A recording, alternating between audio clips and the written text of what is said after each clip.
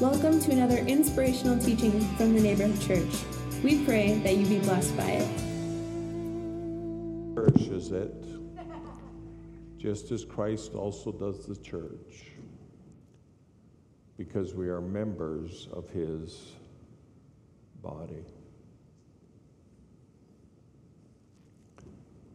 This morning, I want you to understand you are a member of his body. If you're a Christian, you are a member of his body. And Jesus deeply cherishes you. Jesus deeply cherishes you. You matter deeply to Jesus. Almighty Creator, Holy God, the extraordinary one, cherishes you.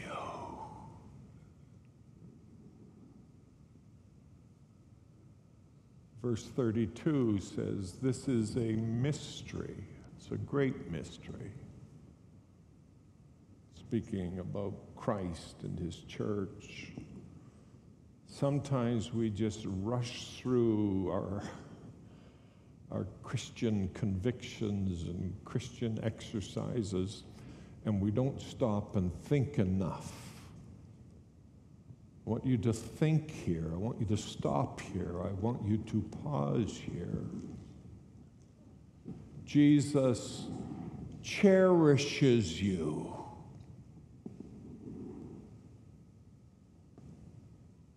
Jesus loves you. Jesus cares about you deeply. Jesus, God the Father, loves you as if you were his own arm.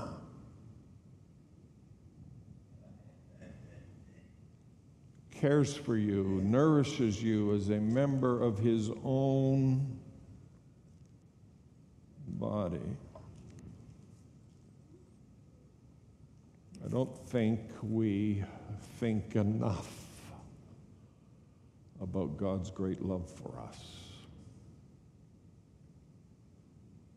I don't think we think enough, period, as North American Christians.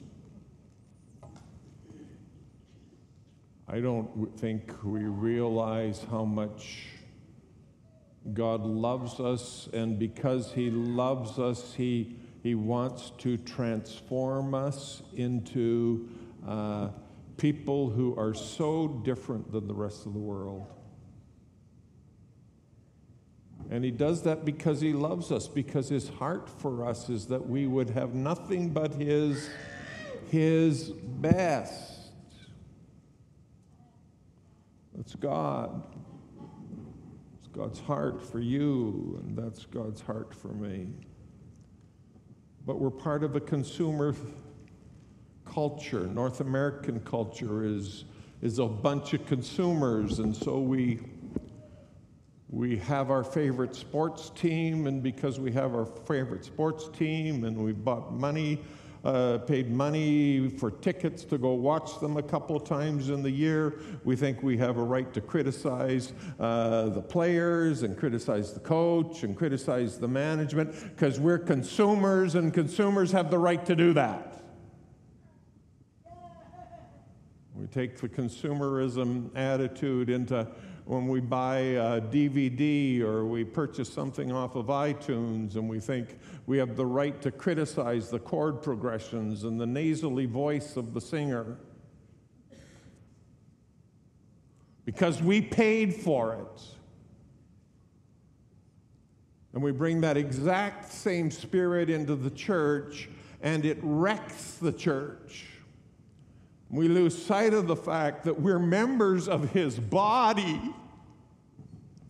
And Jesus deeply cares for us and nourishes us and loves us. This is a love thing. This is a love relationship. This is a relationship where Jesus has given everything for us. And we turn it into something we analyze, make comments about.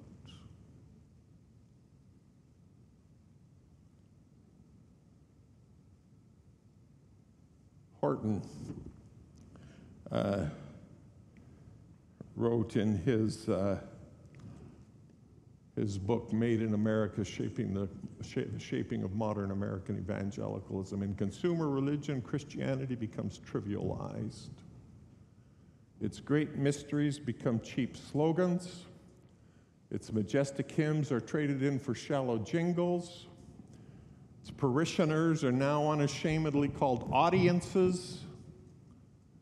And they have come to expect dazzling testimonies, happy anecdotes, and fail-proof schemes for successful living that'll satiate spiritual consumption. And it all becomes consumer-driven and keeping the consumers happy. And we lose sight of the fact that we are part of Jesus' body.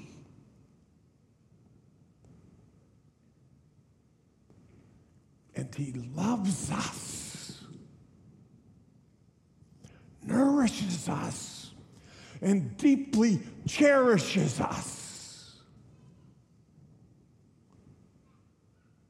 We are a group of cherished people today.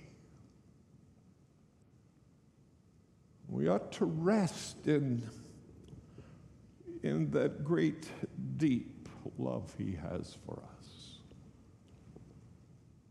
And because he loves us, he doesn't want to leave us where we're at. He says, don't be conformed to the world, but be ye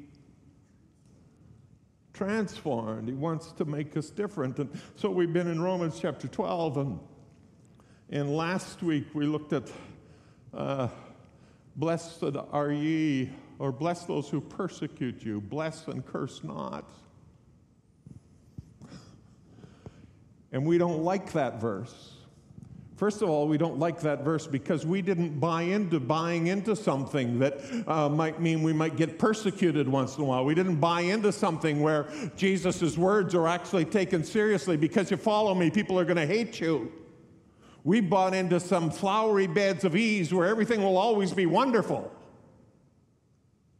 Persecuted. No way. That's not the Christianity I signed up for, as if you've got a choice of what kind of Christianity you can have. And then the radical idea that when we get persecuted and people find fault with how we lead, how we serve, how we live, we have the right to talk back and curse them, wish bad upon them, say bad things about them. My heart is full this morning, forgive me. So I was in prayer Friday afternoon and thinking about this portion and thinking about how different God wants us to be as Christians.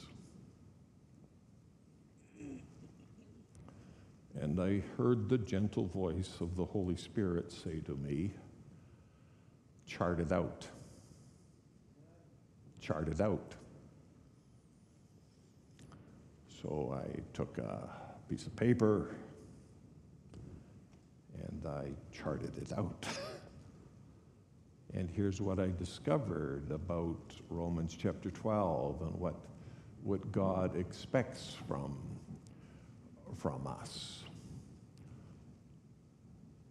Right living requires right thinking, and Romans chapter 12 verse 2 says we're not to be conformed, but we're to be transformed. Romans chapter 12 and verse 3 says we're not characterized by pride, but we're characterized by humility. Anytime you think you're smarter than the rest of the church, you're off base.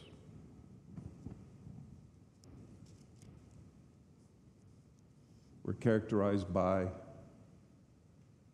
humility. That's what a transformed mind looks like. Romans chapter 12, verses 4 to 8, sorry. Not sure if we can get this monitor working or not. If we can't, that's fine. The world is characterized by an autonomous spirit. Everybody thinks they have the right to do what they want. They get to decide what they want. I'm in charge. We're going to do it my way. It's the spirit of the world. It's autonomous. But in the body of Christ, we recognize we are members of the body of Christ. It's about membership. We are connected to one another. We are deeply connected to one another. Membership. Romans chapter 12, verse number 9. Conformed thinking is full of fake love. Transformed thinking is full of genuine love. Romans chapter 12 and verse number 9 again. I think. PowerPoint, please.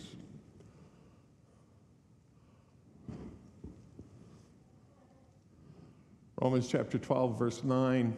They tolerate evil, but the transformed mind hates evil and embraces good.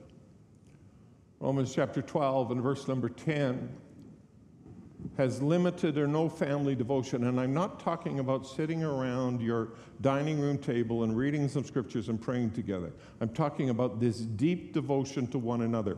And Paul in Romans chapter 12 is not describing family as your spouse and your sons and daughters. He's describing family as the fact that the person who's down the row from you this morning, down the aisle from you, is your brother. It's your sister.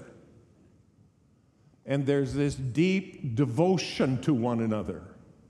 And you are deeply committed to them, come hell or high water. Deeply committed, fully devoted. You've got a transformed mind. There's this tender devotion to family.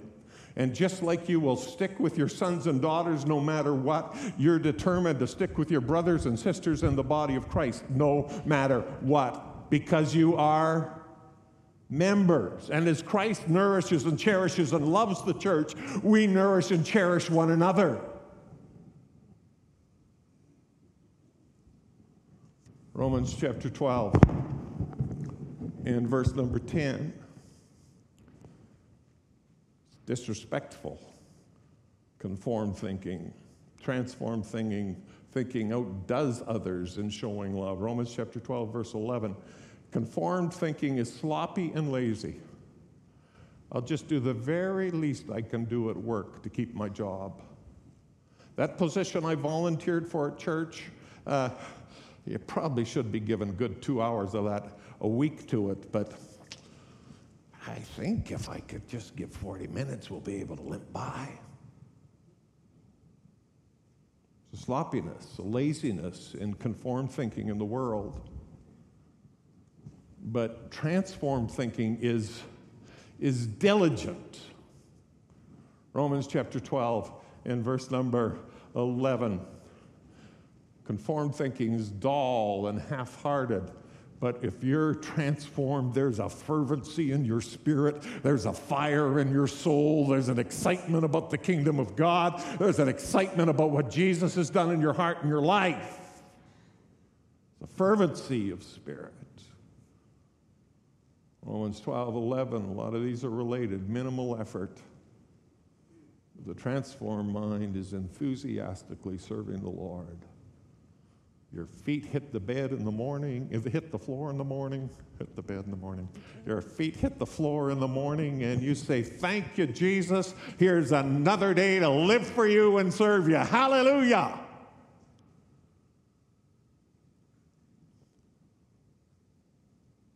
Romans chapter 12 and verse 12. Conformed mind is discouraged and hopeless. There's no hope. But the transformed mind knows the goodness of God, and they're rejoicing in hope. Romans chapter 12 and verse 12.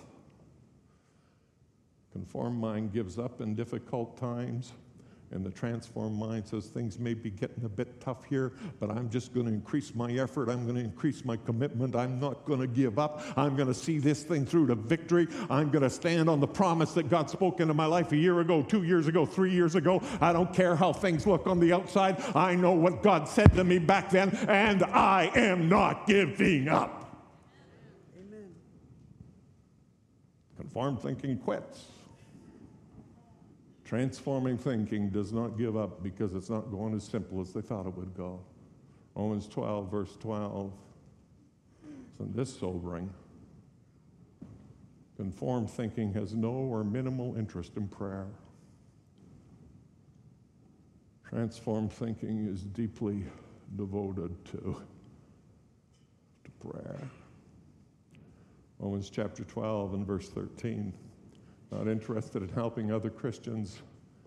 Transformed mind is happy to contribute to need to the other Christians. Romans chapter 12, verses 13. Their windows and doors are locked tight. But Romans chapter 12, verse 13, in the transformed mind, we're practicing hospitality. This is one of the areas where the enemy has got a hold of the church probably more than any other. Our homes used to be open to one another. And now we go like this when the doorbell rings.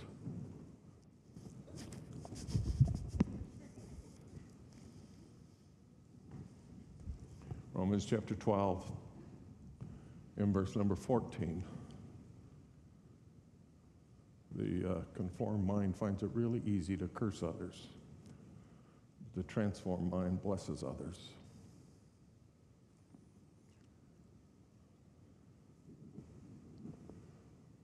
It's quite the list. And I'd like to rush on here, but I believe the Lord would have us stop for a minute. I think we need to look at that list and make where you are right now a place of thinking and allowing the Spirit of God to speak into your heart. And I want you to go down that middle column, the conform column, and say, Lord, which one of those is the biggest problem in my life? You don't have to tell the person you're sitting beside. This is just you and God. And then would you pray a little quiet prayer and ask Him to move you to the transform column. Prayerful time of thought here, please.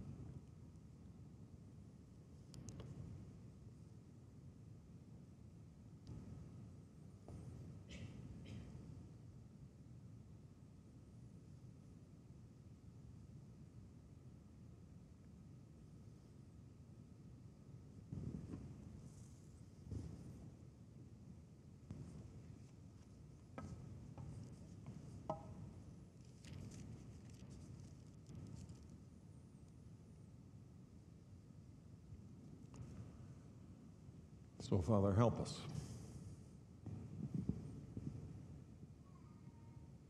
Renew our minds, transform our lives, change the way we think and live. In Jesus' name. And so today we move on to the next instruction of what transformed thinking looks like. And we read these words in Romans chapter 12 and verse number 16. Be of the same mind toward one another. Do not be haughty in mind, but associate with the lowly. Do not be wise in your own estimation. And I read that early in the week, and the first thing I noticed was three specific words: mind, mind, and wise. Again, Paul is coming back to our thinking. You can't live right if you don't think right. And so he zeroes in on the renewal of the mind. He says, mind, wise.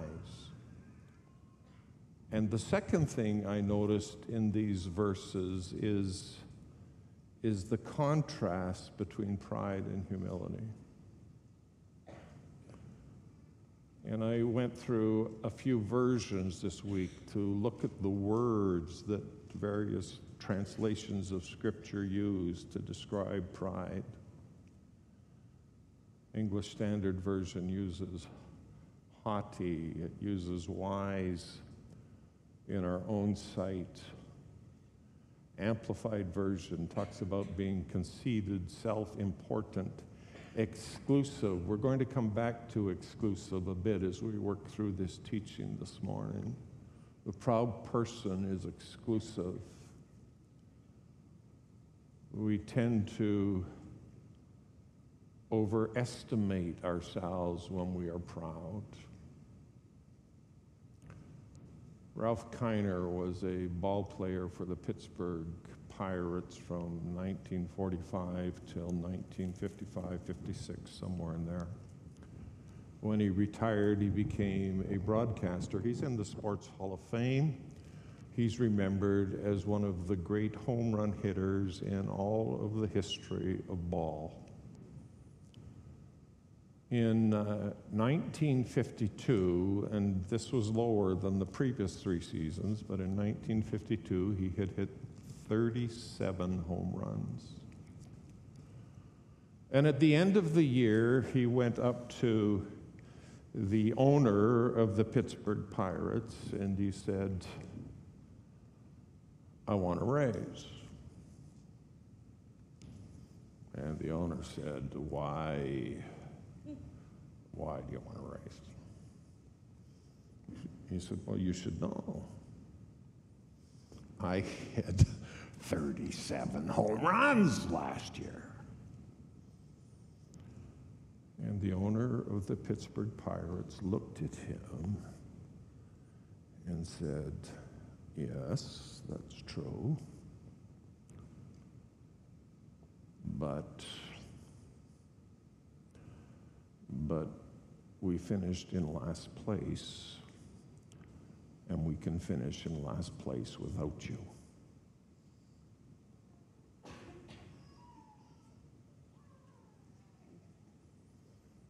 You may think you're some great hero who's a huge difference maker. But if the team's not doing well, the family's not doing well, we cannot do well without you. Don't overestimate your own importance in things. The proud person as well is too important to serve others. The humble person has learned to live in harmony with one another.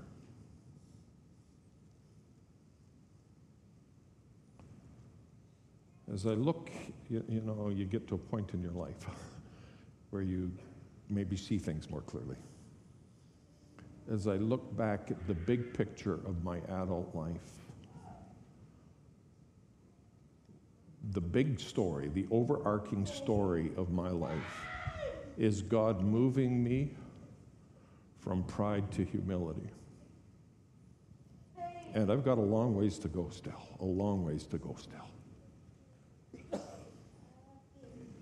But it's the conformed mind of pride that becomes a pain in homes and at the workplace and in the church. The humble person learns how to live in this way where there's this consistent harmony.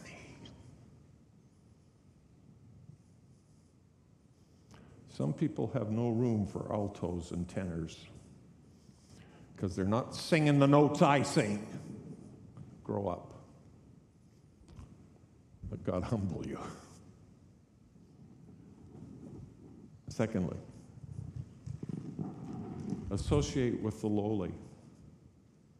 Be willing to do, I like this, the Passion Translation, willing to do menial tasks.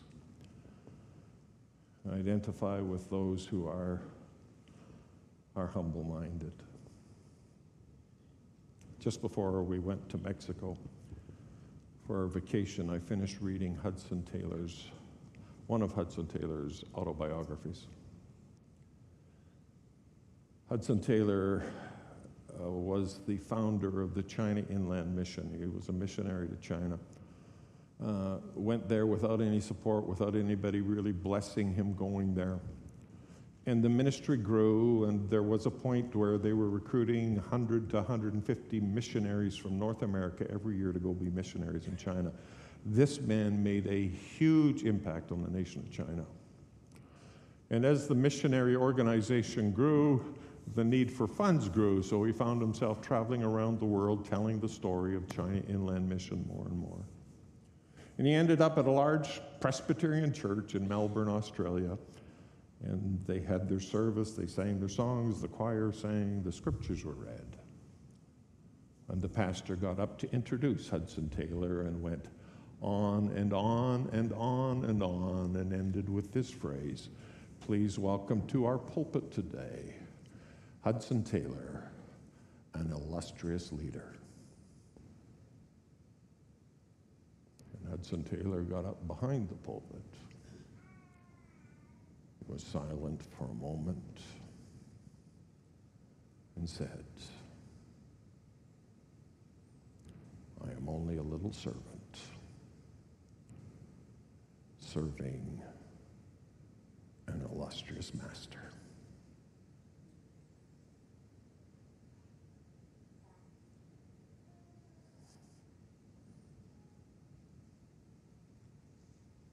Anything we have, friends, any abilities we have, any giftings we have, we only have them because he gave them to us.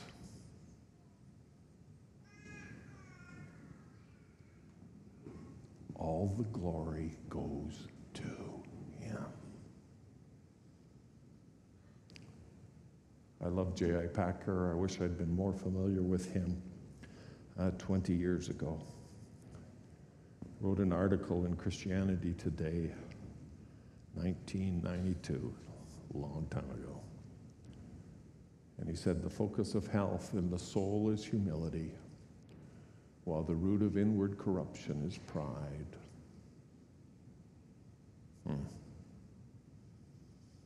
How do you stay healthy as a person? You pursue humility. And how do things get corrupted in our lives? We begin to overestimate our own importance in things. It's always the root of incorruption.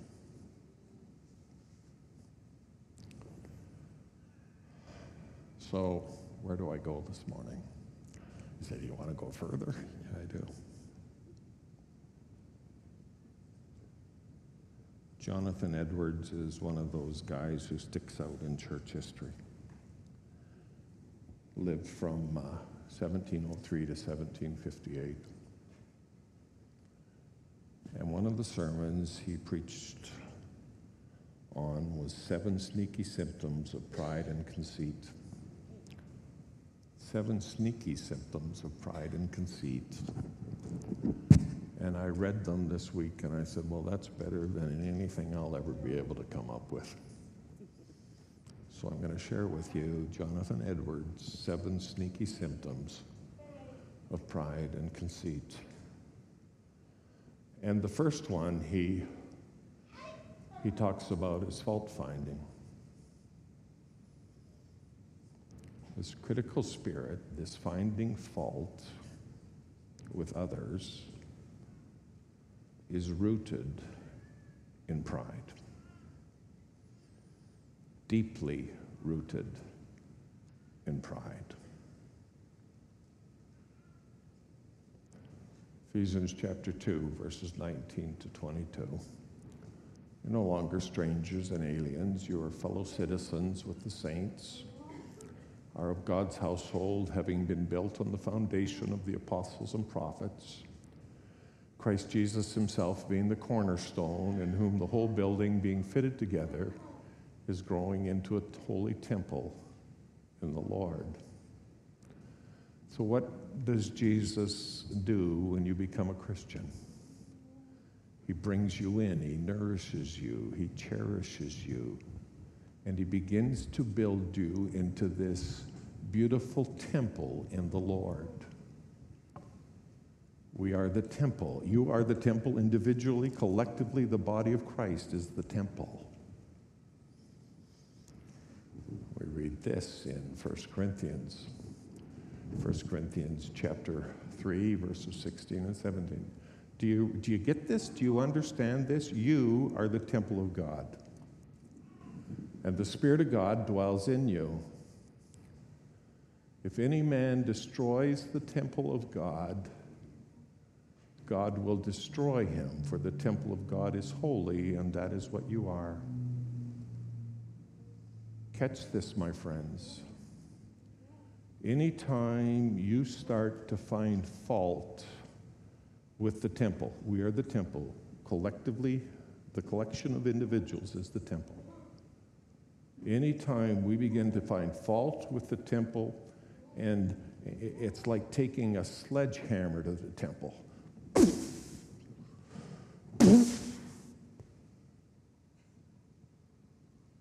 We bring destruction to something that God nourishes and cherishes and loves deeply. That doesn't serve us well. Doesn't serve you well. Doesn't serve me well. So fault finding, one of the sneaky symptoms of pride and conceit. The second one is a harsh spirit. I read that and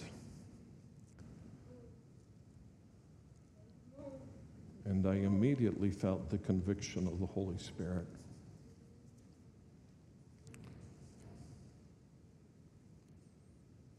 Donna has a much better husband than she had 43 years ago.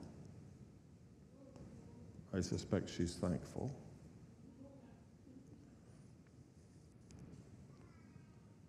But there are times, and I left her in Martinsville so she wouldn't give testimonies today. There are times when I fail to be gentle with her.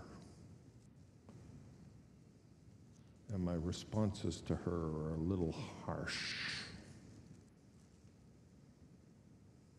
and unkind. How can you think that, Dauncey?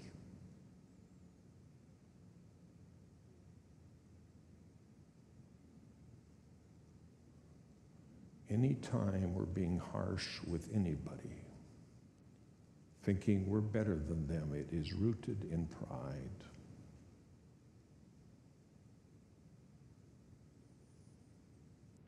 And it does no good to anyone. Third, superficiality. There is something inauthentic, something unreal, something like you feel like you're watching an actor when there's pride. There's a superficiality there. You don't feel like you're with real. Number 4, defensiveness. You know why we feel this great need to defend ourselves? Because we really think we're important.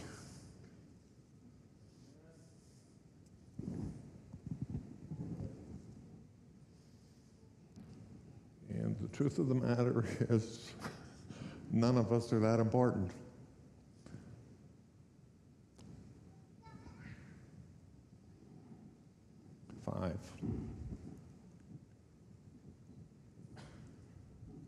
Yeah, I should share that quote, thank you, from Jonathan Edwards. The humble Christian, the more the world is against him, the more silent and still he will be, unless it's in his prayer closet.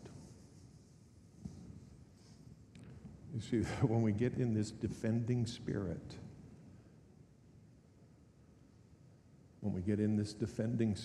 it doesn't bring health to our souls. And it doesn't bring health to those who have to listen to us. Number 5, insecurity before God. Why is that up there?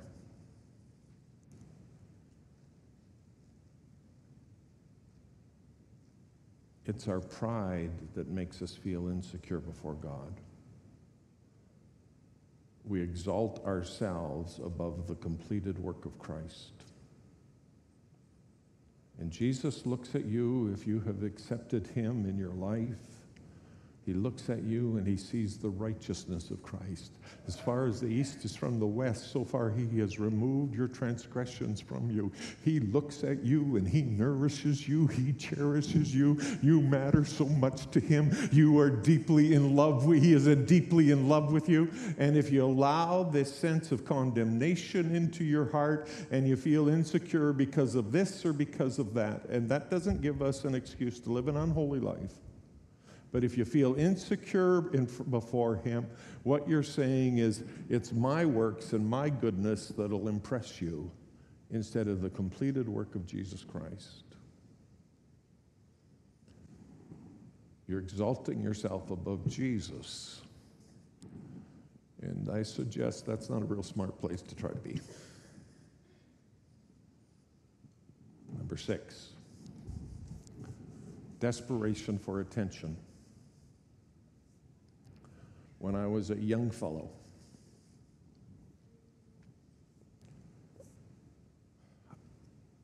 I had to, when I entered every room,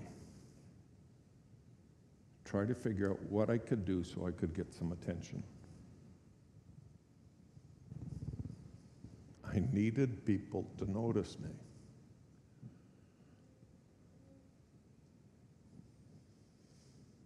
When I wasn't feeling noticed, I would ramp it up even another level or two so people would notice me. I think for the most part, God's banged that out of me. Although some days I still have to put on my plaid pants.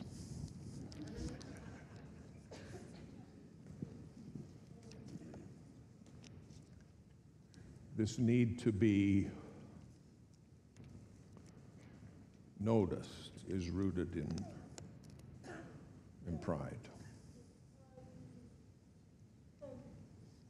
Christianity is marked by this spirit of lowliness. And the only way for some of you to reach the dreams that are in your heart, is to get to the place where you can honestly say, God, I don't care if I ever get there or if I'm ever noticed. Because God exalts the humble and brings the person with big desires and big plans for themselves where? Down. Number 7, neglecting others. You see, when we neglect others, it's really rooted in pride. Because what are we saying? We're saying, my time is so important to me, I'm not going to use any of it to help somebody. You're saying, my money matters to me so much that I'm not going to use any of my money to help somebody because I might want to get another pair of plaid pants pretty soon. And we begin to put ourselves above the needs of others. We neglect that. When we're neglecting others, it's because of pride in our heart. James talks clearly about the problem of that kind of spirit and exclusivity in his book. And let me take you there this morning. My brethren, do not hold your faith. In other words, don't have your Christianity in Jesus Christ with an attitude of personal favoritism. If a man comes into your assembly with a gold ring and wearing plaid pants, and there also comes in a poor man in dirty clothes, and you pay special attention to the one who's wearing the plaid pants and say, you sit here in a good place.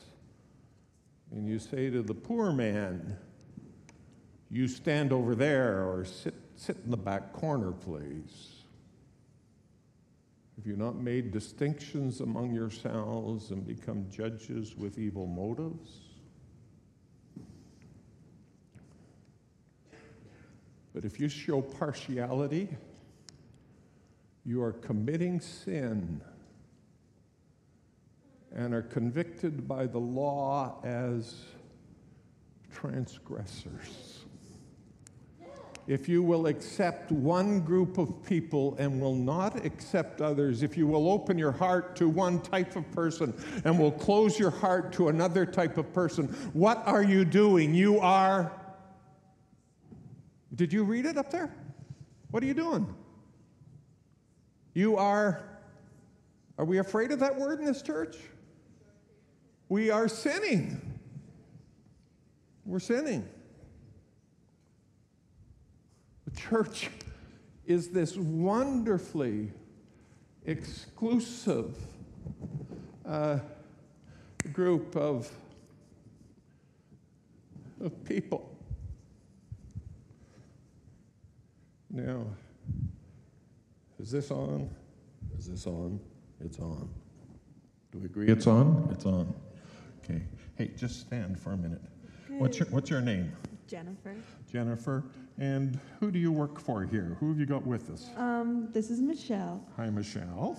And this is Vanden. Brandon? Vanden. Vanden. And where do they live? They live in Vanden's house. Good, good. And they've been coming to our church with different people for about 5 or 6 months. And you know why they keep coming back here? Because they feel welcome.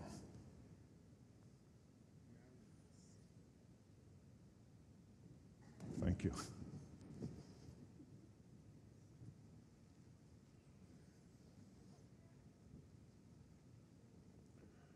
That, my friends,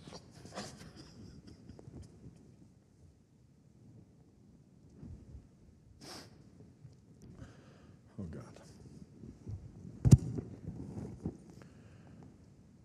that, my friends, is the way the church is supposed to be. There's no exclusivity. There's no favoritism in the body of Christ. There's no, you get a large place and you get a special place because you've got nicer clothes. You get a nice place on the platform. We'll let you go on the platform because you look like you got your act together. You're good looking, so we'll let you be a greeter. God help us. There's no room for any of that in the body of Christ. Do you hear me? We're of the same mind one towards another. We see everybody exactly the same. And our hearts are open wide to them.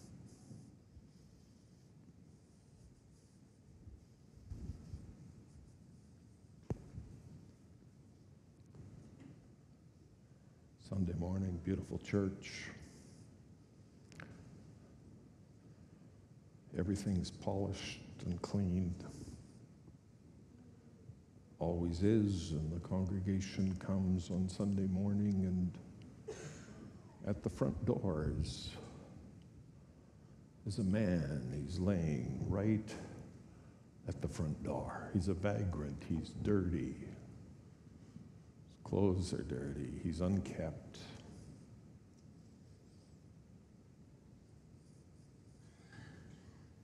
A lot of people come in and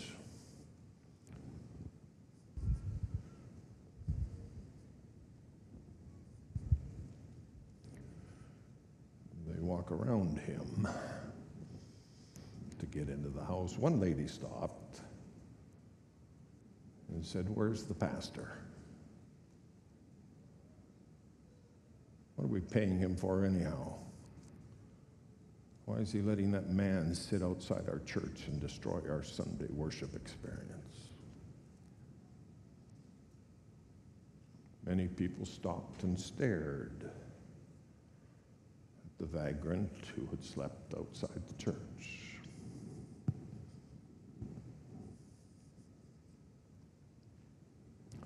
Not one stopped to bend down and ask, "Is there anything I can do for you, sir?" Not one.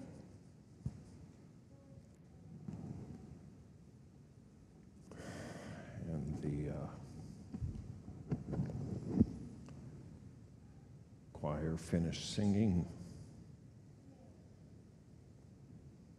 and the vagrant walked into the church.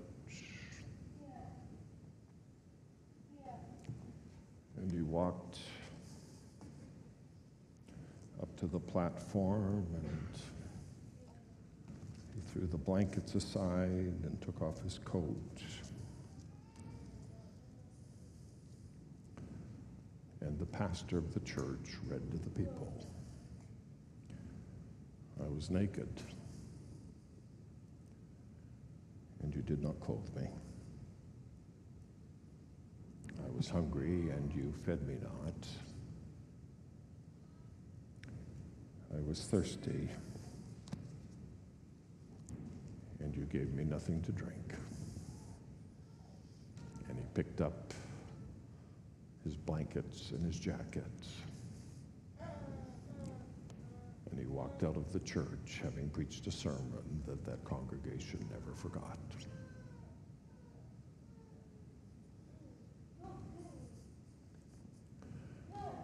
Pride is a terrible thing.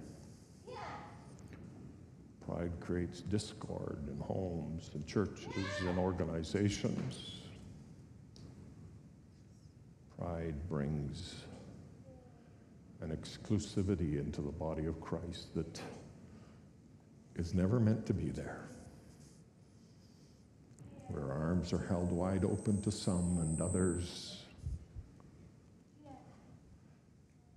are held off at a distance. Some are given opportunities and others aren't.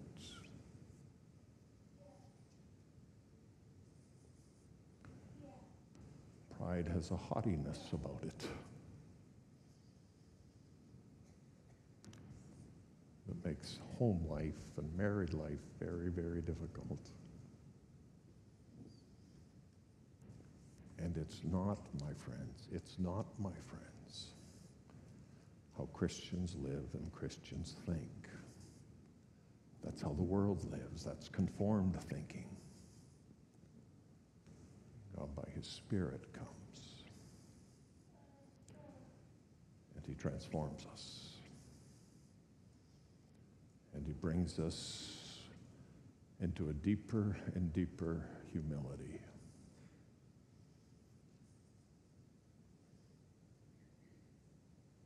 And when we get to that place, the beauty of Jesus shines through us. Would you stand, please?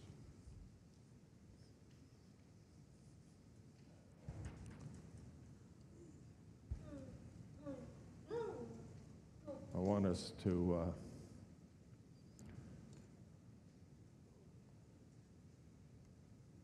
turn this sanctuary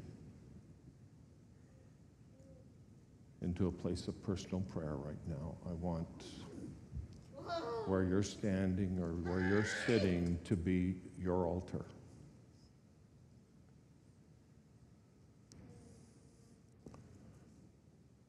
And I want us to look at Psalm 100 and I think it's 39. Yeah, search me, O God, and know my heart. Would you let the Holy Spirit search you? And are there areas where you perhaps have been a bit haughty, a bit proud? I preach the loudest to myself today. You've maybe been overestimating your own importance and underestimating what others bring to the table. Would you let the Holy Spirit search your heart today? You see, the way out of pride is on the pathway of confession. And when we confess our pride, pride begins to die. Would you ask God to change your hearts? Ask God to change your hearts. Alyssa, just play something on the keys only for a moment. Take where you are right now. Take where you are right now. And ask God to examine your heart and show you ways and areas that perhaps there's some pride that you need to deal with. Maybe as you're doing that, you're saying,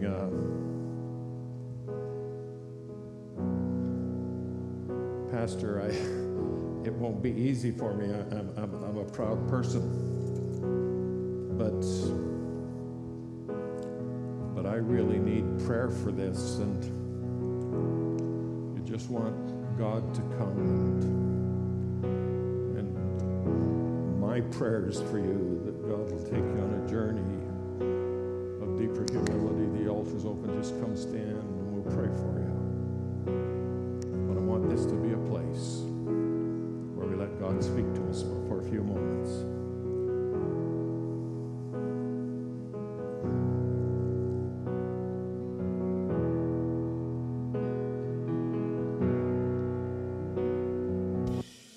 We know you enjoyed this teaching from the Neighborhood Church from our Pine House location here in Saskatoon, Saskatchewan.